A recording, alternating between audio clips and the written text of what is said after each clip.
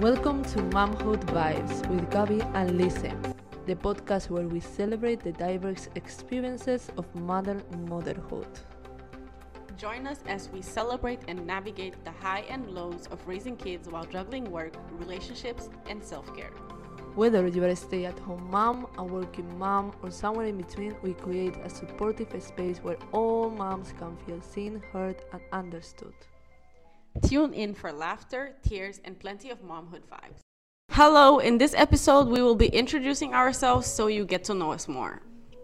I'm Gabi, I'm 24 years old, I'm half German and half Guinean. I was born in Paris, France, but I was raised in West Africa. At 14 years, I moved to Germany for my studies. I studied hotel management, and after my studies, at 20 years, I moved to Belgium, and I was living here with my mom because it was COVID and, not working, no money to pay bills. So I got married at 22 because I met the love of my life in Belgium, and at 23, I became a mom of a little boy called Lamine. I work full-time. Sometimes I work from home. My baby does not go to daycare because they don't have daycares. And I love to travel, cook, and bake. Hello, I'm Lise. I'm a single mom of a 2-year-old little girl. I'm half Spanish and half Belgian.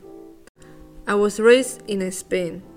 Then when I became 18 years old, I decided to move to the UK by myself. There I met a boy who I started a relationship with. But we didn't have a good experience. It was a really toxic relationship. But we're gonna talk about that in another chapter later. After that relationship, I met another man and we started a relationship and living together. Some months later, I became pregnant. It was a really hard pregnancy, and all while I was studying in the university. But yes, I will not go to those details now.